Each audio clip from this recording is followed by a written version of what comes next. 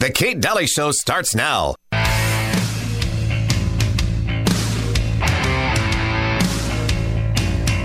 What if the Constitution no longer applied? What if the government could write any law, regulate any behavior, and tax any event? What if you could love your country, but hate what the government has done to it? What if Jefferson was right? What if that government is best which governs least? What if freedom's greatest hour of danger is now? Well, hi there. Welcome to the Kate Dalley Show. Glad you're tuning in. Streaming the show, listening on your local dial, whatever it may be, we're just glad you're joining us. We have a lot to learn today, like we do every day. And I've got Uncle Milty with me. How are you? And hello. And we're here to just kind of fill our minds and understand what's going on in our country, and also get educated. All the things we didn't learn all along. We must have these moments where we absorb information and understand, more than information, wisdom, where we understand wisdom, and we can really sort of, adopt these perspectives on true history and on our Constitution and on all of these things that are really at the base and the founding principles to which the Constitution is based on. Got to have an understanding of that. So welcome to the program. You can go to katedalleyradio.com and you can look at the podcast and listen to those, share those with friends and family so they can be up to speed as well. You can also email me at katedalleyradio.com. The Facebook page is The Kate Dalley Show. And of course, on Twitter, it's Kate on the Blaze. And so happy that you are joining us. I have a great guest, Uncle Milty, and I've invited Art Thompson on. He is CEO of the John Birch Society. And we wanted to spend some time with you, Art, just to be able to sort of pick your brain about what's going on right now, where we're headed, where we've been, true history, how important that is. Boy, we have a lot to ask you. And so welcome to the program, Art Thompson. Well, thank you for asking me on. Pleasure to be here. Absolutely. Where do we start? As CEO of the John Birch Society, and the John Birch Society has been around for decades, you have really grown and started kind of espousing the things that you were espousing years ago when many people probably just couldn't even take in the information, I would imagine, because there was a lot of truth contained in what was being said, and sometimes it's hard for people to absorb that. What has that journey been like for you to be able to, now CEO, and what has that journey been like going through with the John Birch Society and the growth that you've seen in all these years? Well, it's been an interesting life, believe me. I'll bet. I started out as a little kid. I had the luxury of having a father that taught me the Constitution and Declaration of Independence by the time I was 9. Mm-hmm. He had me read all of the life biographies of our founders and that sort of thing, and it really gave me a basis for my heroes and an understanding of government. So that was the way I was raised. And I was raised in Seattle, and in that area, there's a lot of communists in Seattle. I don't know if you know that or not, but No. There are. Mm-hmm. In fact, the situation in Washington State in those years was under Franklin Delano Roosevelt. His Postmaster General, James Farley, he's the man that coined the phrase, the 47 states and the Soviet of Washington. And he meant, that's when we had 48 states. Right. And so at one time, the Washington State Legislature had more communists in it than any other state in the Union, that sort of thing. You go down on the waterfront, and today you go on TV and you see that famous fish market down on Pike Street Yep, Market I've been where there. they're throwing the salmon in the air. Yeah. Well, in those years, it was not unusual to see communist placards plastered all over the place and people on the street corners selling the worker, that sort of thing. That's the atmosphere I grew up in. And I saw some of the things that they were pulling as a child and understood what they were doing. And so I read a lot of communist literature in those years, just out of curiosity. And so I grew up understanding what they were doing, the kind of hypocrisy that they engaged in, and how they manipulated things, and realized that they had been infiltrating into other areas besides just standing on the street selling newspapers. Ah, yeah. So that's the kind of thing I grew up in. And when I finally served my time, in training in the Army, and then came home, there was a big blast against this outfit called the John Birch Society. And everything they were saying in the papers that the John Birch Society was claiming, I said, well, yeah, I know that. What's the problem? But I didn't like what they were calling the John Birch Society: anti-Semitic, anti-Negro, anti-this, anti-that. And I thought, well, how can they be so right on this but wrong on that? And finally, I found a guy one day was doorbelling my neighborhood back in 1963, and struck up a conversation with him. He was passing out some material. And finally, I asked him if he was a member of the John Birch Society, and he said, well, why do you want to know? I'm sure. He was a little leery. Yeah. And so I said, well, I'm interested in maybe joining. Oh. Well, several months later, I did join in something like March or May, something in there, 1964, and discovered to my delight, once on the inside, that all these charges against the society relative to their racism and all of that business was just balderdash, and it was just used as a smear to keep people away. So at any rate, I rose in the ranks pretty quick, chapter leader, committee chairman, section leader, speakers chairman, support your local police chairman, that kind of thing. Finally, I was asked on the staff, and I was on the staff for about 11 or 12 years as a state coordinator, but then went back into business for a few years and then came back on and then rose up through the ranks into being named the CEO by the board. But at any rate, all through that time, it was very obvious that the biggest thing that we were fighting were three things primarily. Okay. One was ignorance. The schools were not teaching what they should have been teaching. I remember even when I was in high school, I was taught that there's no difference between a republic and a democracy. It's just a matter of which word you want to use. Oh, jeez, interchangeable? A mob rule and a republic. There's no difference. Wow. And another one that my civics instructor told us was, communism isn't a bad system, it's just bad people have tried to implement it. Oh, man. All sorts of things like that I remember from my youth. So I know today it's even worse. Yeah. The civics and the study of the Constitution is almost nil. And that's one of the things that people are ignorant about, but it's also an ignorance of the basic principles on which our republic were founded to begin with. And so we're dealing with ignorance, but we're also dealing with a layer of responsibility that used to be there that isn't there any longer amongst the general population. In other words, they don't assume responsibility all across the board, individual responsibility, civic responsibility, that sort of thing. So you have to overcome that as well. And it manifests itself in some of this millennial business of not assuming responsibility for your actions, like you're owed everything just because you exist, instead of being able to earn something and raising a family and so on and so forth. But the biggest problem that we deal with, and the biggest thing that Robert Welch, the founder of the John Birch Society, said was the nub of the problem in our country was the deterioration of morality. All across the board. And and part of that morality also is involved with responsibility. Responsibility is a moral thing, and so we see a deterioration of morality for a number of different reasons, and all these things are going on because essentially what we are battling, regardless of the organization involved on the socialist side of the equation, they all have a common denominator: the two things that they want to do. Number one is to eliminate God out of society. Take it out of the schools, take it out of all public life, strip it off the public buildings, take it off our coins, you name it. We don't want God to be involved anywhere in our public life. And secondly is to build a one-world government. So that is the two main elements. Now, there are a lot of issues, there are a lot of agenda that are involved in arriving at that point.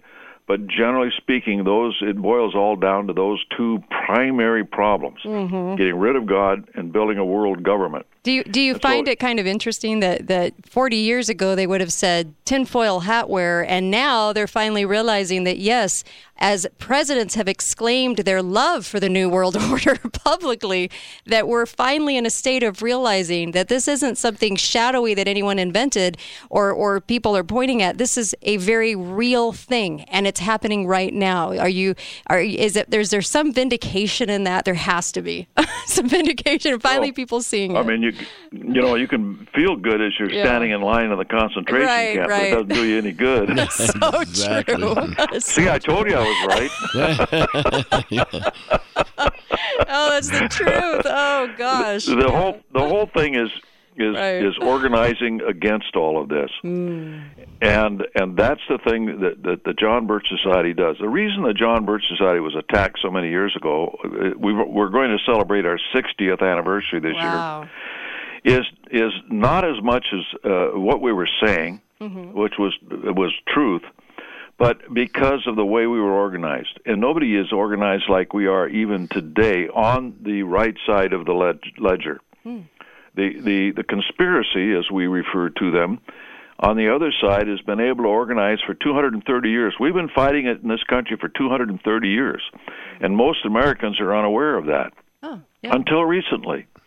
And now they're beginning to believe that, yes, a political conspiracy does exist. They may not be able to put a name to it other than something like the swamp or the deep state or something of that nature.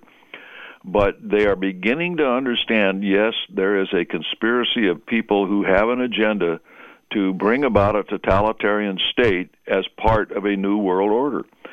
And when they see presidents and politicians and other organizations saying that we need a new world order, pretty soon bells start to go off in their head. The problem that we have with the schools today, however, is that generally they're not teaching the kids to love our country and understand our country and how it is so distinctive and stands out heads and shoulders above every other country on earth by the way we were organized and on the foundation on which we were organized.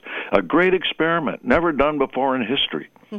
And so we're starting to see, just like I visited Poland last year, even there they have people who are beginning to understand what has happened to them.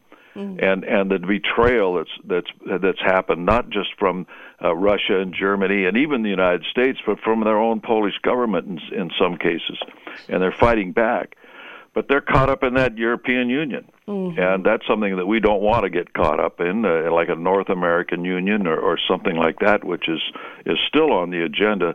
Only it's because it's being done more behind the scenes than when we stopped it 10 years ago. Centralized government for countries. I mean, you still can't believe that actually happened, but it did, and we're next. They've been trying to do that here for years. They did it all through free trade. Yeah, absolutely. It was sold through free trade, and that's the thing we've been trying to get people to understand.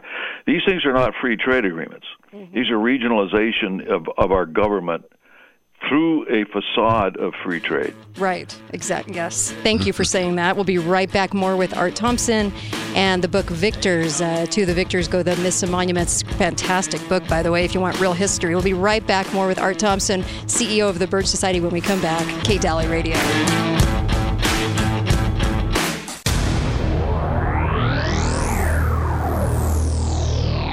Hearing loss may be linked to mental decline. Loss of hearing can lead to social isolation and depression. New studies suggest... Welcome back to the show. And of course, you're listening to Kate Dalley, the Kate Dalley Show. I've got Uncle Milty with me. Hello. And we also have a fantastic guest with us, author Art Thompson, who's also CEO of the John Birch Society. Wanted to check in with him and kind of pick his brain on how he sees things going today and some of the dangers that we need to be aware of today, real dangers, not contrived by the media.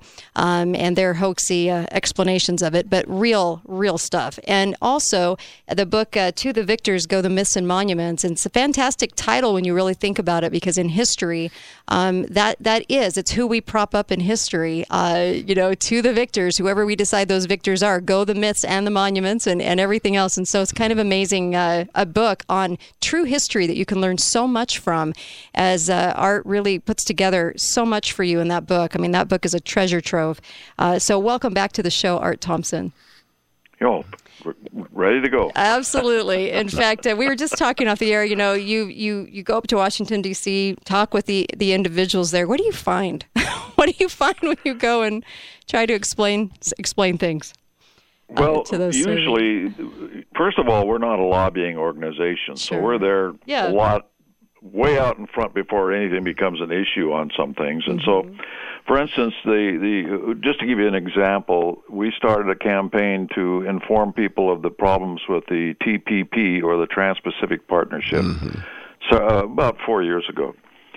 And I went in and I talked to individually, one-on-one, with about, it was over 30, I think about 36 congressmen.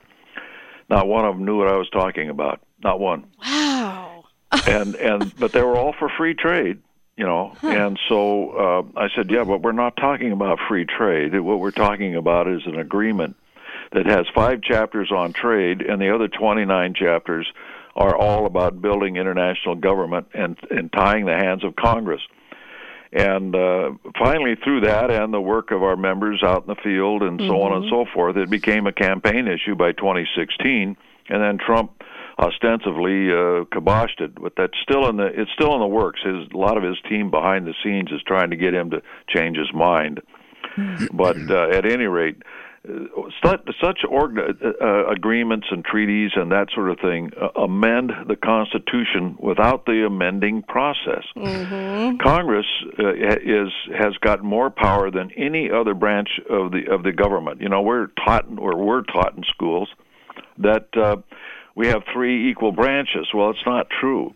We have 3 branches, but Congress can control the president, and it can control the Supreme Court. Amen. It can actually deny the Supreme Court the ability to decide a case if it wants to. And most people don't study the Constitution close enough to realize that. They can impeach the president, all sorts of things. And they are the only body that can pass law. Now, when you think about that, are regulations law? No. Well, they are in their implementation. Right.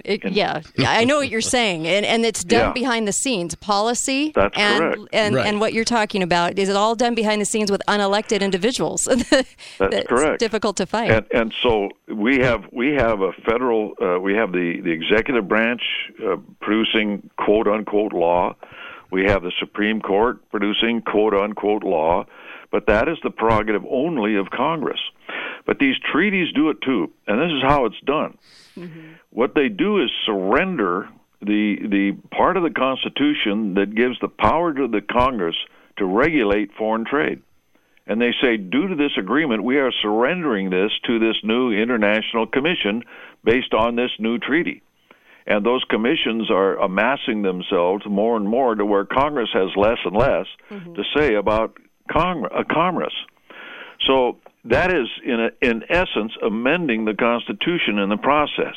It's taking away those powers given to the Congress and transferring them to an international body. That is not legal in the strict sense of the term. And I didn't agree with it. Right. And he didn't agree with it. That's very true. Yeah, Uncle Milty was just saying that.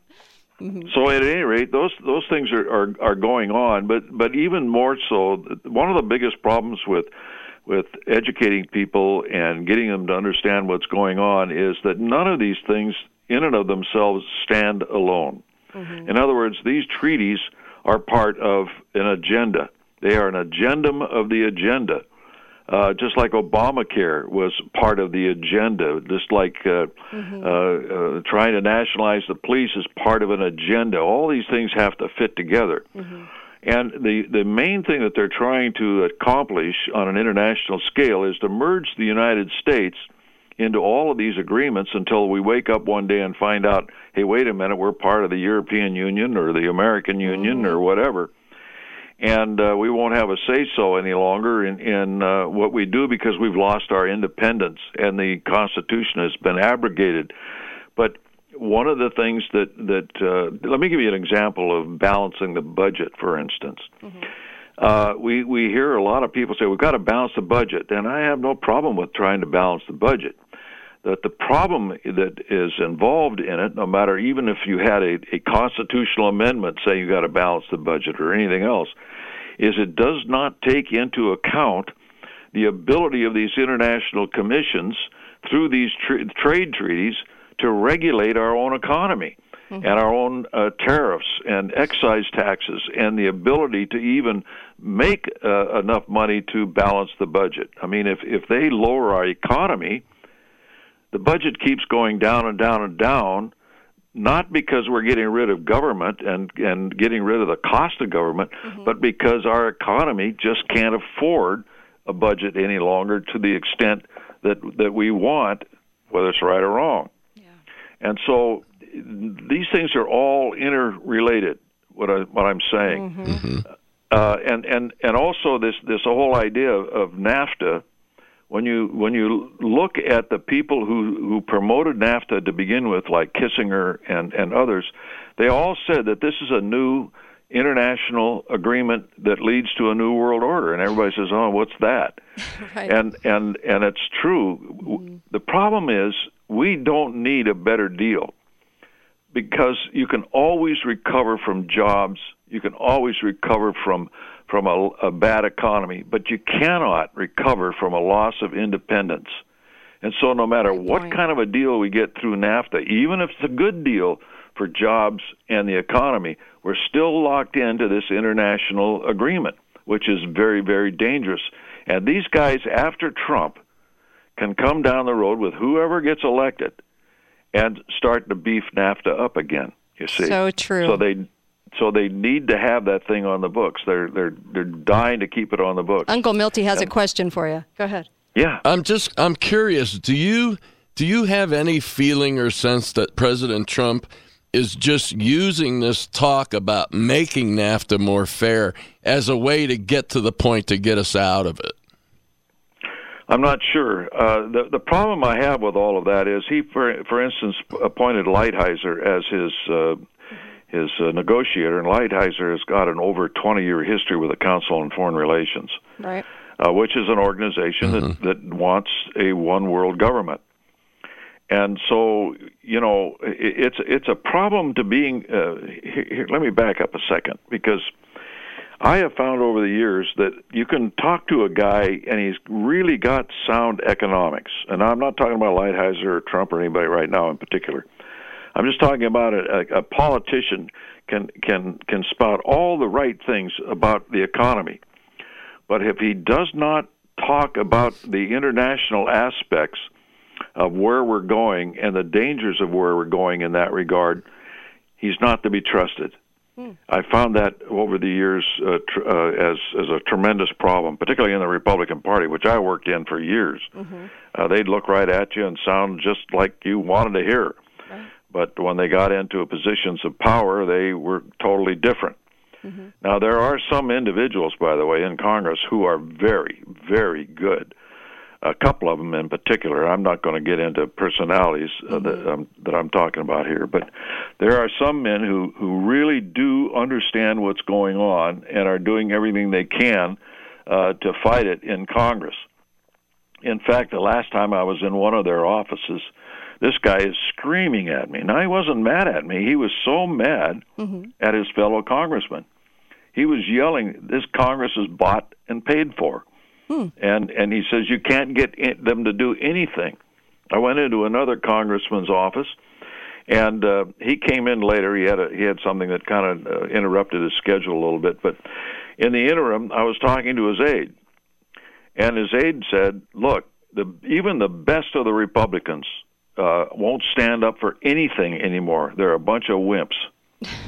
Right. And I reminded them of that the last time I was there, and he got a little red in the face because He said it without his congressman being in the office with me, but this time his congressman was in the office with me. Right.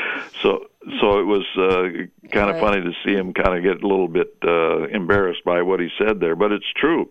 Yeah. These guys, you see this on talk show TV, or not. It's not talk show TV, but commentary television. You see it on talk shows where there's a concern about so-and-so not doing enough, not doing anything. How come they're not investigating? Right. How come they're this and that, and they're slowing things down? And you've got a list of people to interview, and you haven't interviewed anybody for 6 months, and so on and so forth. They're captured by the system. The system in Congress is really, I don't know how to describe it, frankly. It is incredible. A lot of people are not even aware, for instance, that you have to pay for your chairmanship when you get appointed to these chairs. It isn't simply that you agree with the Speaker of the House. You've got to put X amount of money into the Republican National Committee's coffers in order to hold those positions, anywhere from $50,000 to $150,000. And like one congressman told me, he says, "Now look, you don't buy those seats, you rent them." Because it keeps coming around. Another 150, another 150. Isn't that the truth? I mean, what would it look like, Art, with if we didn't have these parties? The parties have become bigger than life. It's all about the party, and somewhere in there was lost a long time ago what we truly send representatives in for, and it has become, you have to kind of buy your way into the party the whole time you're in office now. What would it look like if we didn't have parties, if we weren't doing that in America? Well, I'm afraid that condition probably would never exist as long as there's a conspiracy out there to take power, because they would form parties, factions, as Washington called them. But the original parties were formed primarily because of the beginning of this conspiracy, as I point out in my book, that is not part of the education we get when we study the Federalists versus the Republican Democrats. The Republicans originally is what they were called, but then they became the Republican Democrats and finally the Democrats. But these things were happening in our country, where we were having outside agents coming into our country trying to take over the United States. And that was part of the Alien and Sedition Acts. Most people don't even know why that was done. They just know it was unconstitutional, but they have no idea of the motivation of why it was done.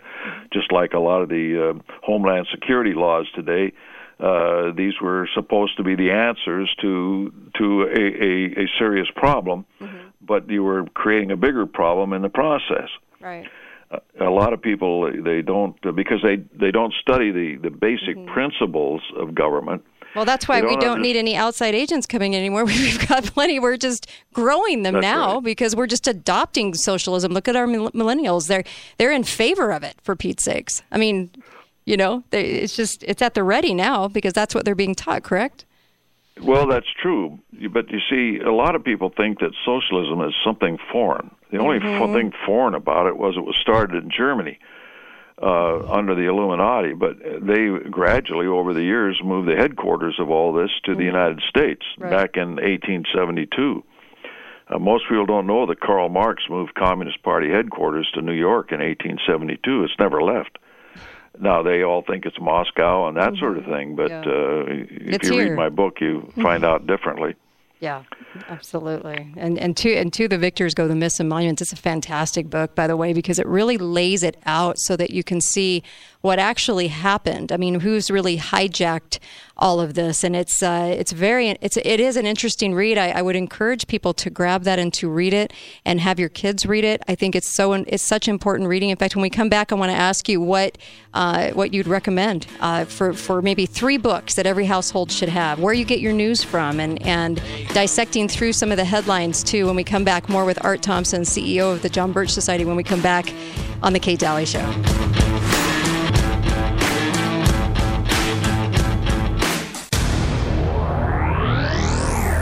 this product, and it's Pictures Go the Myths and Monuments. Fantastic read on history. In fact, we didn't get true history. I was in high school in the 80s, and I barely even went to class. It was we didn't get anything.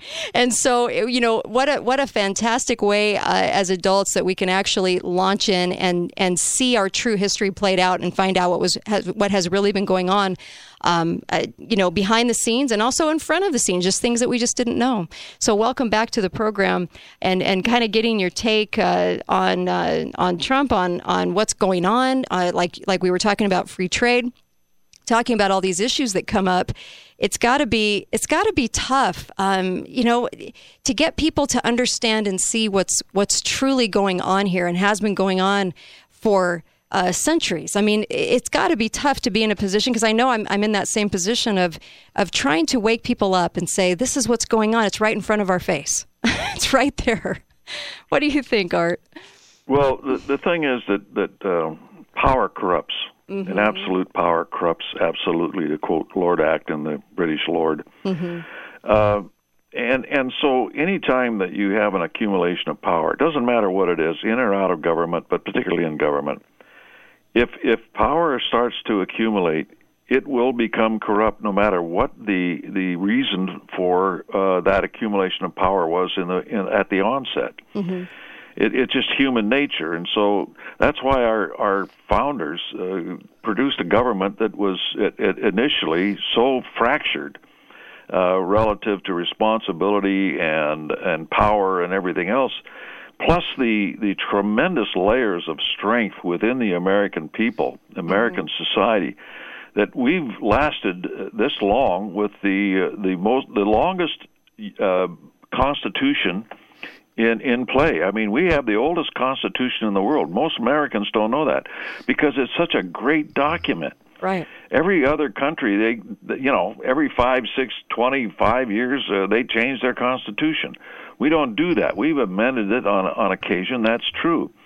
But the fabric of that Constitution is held fairly well. Mm-hmm. And when we can find people who will adhere to it when they're elected, in other words, living up to Article 6 of the Constitution to defend the Constitution from all enemies, foreign and domestic, and voting constitutional, we will basically save this country again. But it's a matter of getting enough people in there to do that. Yes. Now, we're taught who the foreign enemies are, but you'll notice they never teach us who the domestic ones are. Yeah, they missed that part.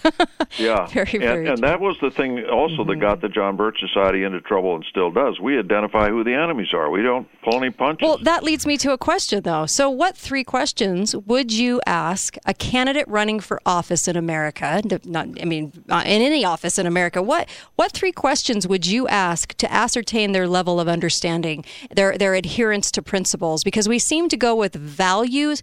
It's like, they share my values, so they're a great candidate for office. Not necessarily. I don't want somebody in charge of my liberty that doesn't understand the Constitution and the principles of the Constitution. So what 3 questions would you ask somebody running for office to know? Well, first of all, before I'd ask them any questions, I'd want to know if the man is honest. If the man or woman is honest, I can work with them. If they're not, there's nothing I can do because I can't tell if they're telling me the truth or lying. Okay. And I may not agree with them politically, but at least I've got a level playing field to where I've got a chance to convince them of my particular position.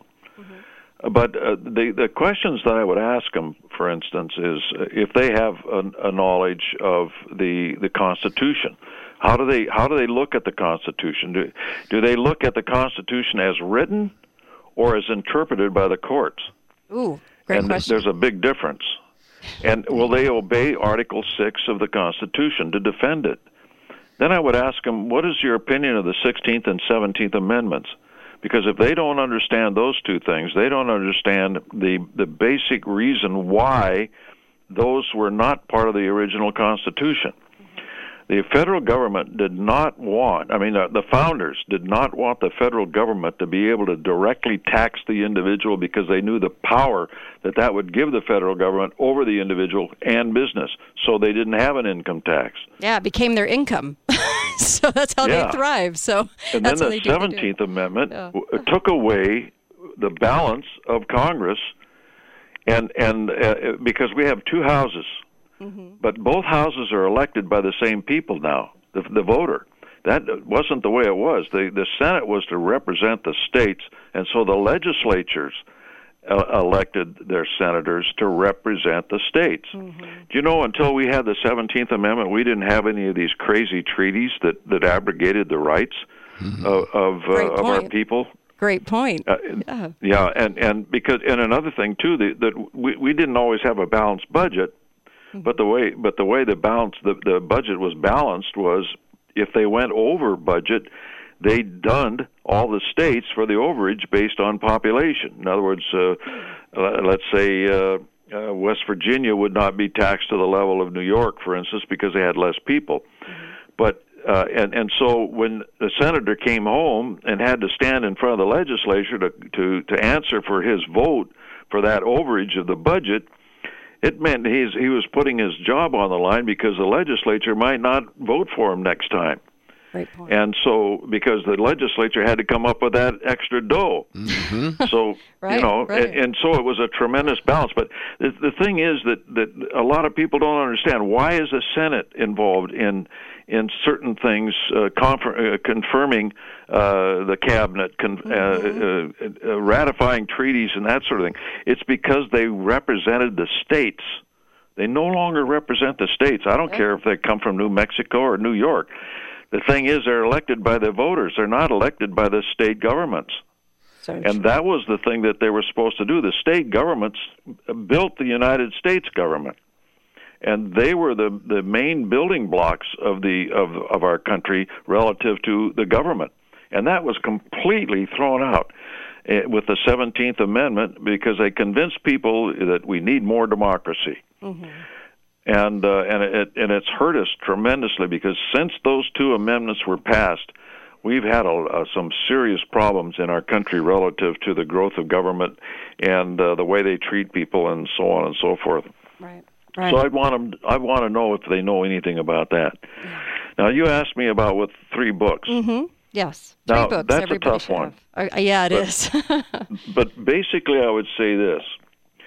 Number 1 is the Bible. Yep. The Bible teaches us a lot about government, not only about how we are to behave, salvation, God, et cetera, but it talks about political conspiracies. It talks about the ins and outs of government and how we are to behave, not only as individuals, but as governments.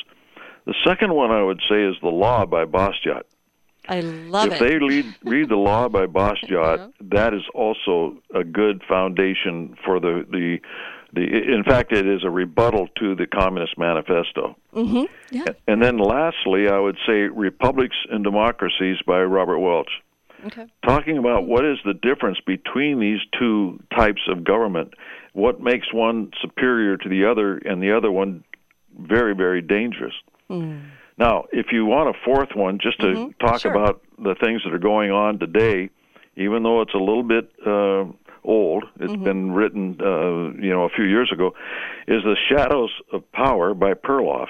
That gets into the Council on Foreign Relations and its influence within government and foundations and education and media and that sort of thing. And they stand for a one-world government, and it has a membership list of who is involved in that organization in the back. So you can look up somebody that's on television and saying, gee, I don't think I agree with this guy, and you look him up, and lo and behold, he's a member of the Council on Foreign Relations. So from the standpoint of what's going on right now, it's a good reference point. Absolutely. So those are some of the things that I would say. You also asked me a question about, can one person make a difference? They really can. But they can make a difference when they're more likely connected to real organization. Being the right person at the right time with the right information or the right person can sometimes make a tremendous difference. A lot of times we don't even see our own work. For instance, I may go out and I'm A, and I talk to B, and I inform B, and B informs C, and C informs D, and D's in a position to do something about it. And I see that D doing it and see that being done and realize that, wow, that guy's really effective, and had no idea that I was the beginning of the chain of knowledge. Oh, it's a great point. Because, a lot of people do the heavy lifting, and then most of the Americans are just sort of enjoying the show. And the interesting part about this question for you is, what percentage of our lives should be dedicated to this? I don't think people ever ask themselves that. They say, my life's busy. I don't have time to invest in education or understand what's going on. What percentage, if we were all invested into our own liberty in this country and understanding, what percentage would we need? Maybe not much if we were all doing that instead of a couple people doing the heavy lifting. Not much if we were all doing it, and sometimes we scare people off by telling them how busy we are, right? And they don't want to be that busy. But it's if you actually, like, say, if you join the John Birch Society and you start to use our tools and our techniques and working with others in there, what you do is you slip it into what you're already doing. Mm-hmm. You don't take that much extra time, if at all, and when you first get going, because you're talking to your family. Right. You're with your family. You're talking to your fellow employees. You're already with your employees. You're talking to your people in church. You're already with your people in church. That's a good point. And you're just simply from time to time slipping them information. And then hopefully down the road they will become aware of what's going on and want to help do something about it and join hands with you in formulating plans in your local community to really do some wonderful things. We have people that spend, gobs of time doing these things, and others that do very little, but altogether it adds up. Altogether it adds up. Where do you go for your news, real quick? Where do you go to get real headlines? Because you know how the mainstream is now.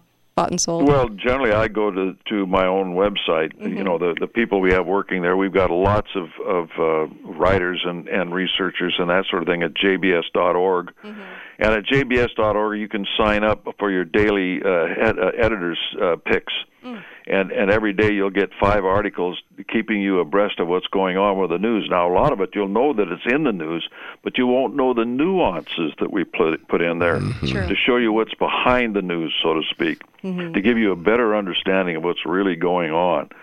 So that's one place. Another thing that I would recommend right now is to go to jbs.org and order a edition of our magazine, The New American, that we call the Deep State issue. In other words, it's a series of articles talking about the deep state that has been manifested now since the election of Trump, and exposing just what's behind all this and who's behind all of it, and so on and so forth. It's a very popular edition of our magazine, Deep State issue, The New American. Okay.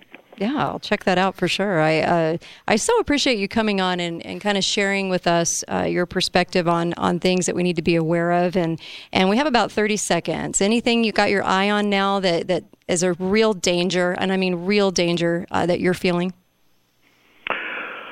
The idea that Trump's going to take care of it for us. Mm-hmm. Yeah, that's very, very true. That bothers me. Yep. Because he can't. And he can't, even if he wants to, unless we get behind the things that he's doing that are right and letting him know through educating him where he might be wrong. Right. Like you say, his heart might be in the good place, but we've got to be, as a people, kind of rise up and make that known. Thank you so much, Art Thompson. Oh, my pleasure. I really appreciate you coming on.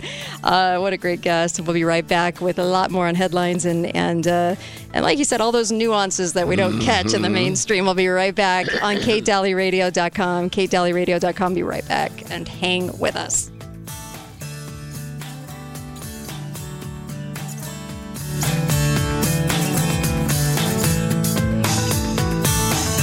Hey everyone, quick message here. I just wanted to tell you about something Birch Gold is doing over the next week. And the reason I tell you to go to them is this is who I trust. There's a lot of people that come to me that want me to refer to them, to sell gold and silver to them or what have you.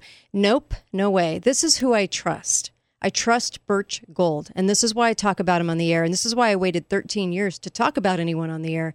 Is I really wanted to make sure it was somebody I knew I could trust. This is why Ron Paul trusts them, Steve Bannon trusts them, a lot of people with a lot of money. And let me just tell you, they're very, very good at what they do, and they're very good at advice. They have a Black Friday event from November 17th to November 24th, okay? And when you open a gold IRA and back it with gold, which might not cost you anything to do, for every $10,000 you spend, by December 22nd, Birch Gold is going to send you a free gold bar. And this is, you have to text Kate to 989898, okay? That phone number, 989898, to claim eligibility before Black Friday, all right? So Birch Gold can help you convert an existing IRA or 401k into an IRA in gold for no money out of pocket, and you still get the free gold bars. Isn't that amazing? For every $10,000 you put into an account backed with gold, you're going to get a free gold bar. I just think that's kind of amazing. So take advantage of this. It is the 17th through the 24th. Just make sure you go and do this. Text 989898 and text my name. All right. Really appreciate you doing that, because I know you're going to get the information you need. Information's free. So this is just going to give you the info, and then you can decide what to do. But it's some good advice for you. And I really like good advice. You know that. I do my homework. But this is who I trust most importantly. And I want to stress that. This is who I trust. These are the guys I trust. Thanks, you guys.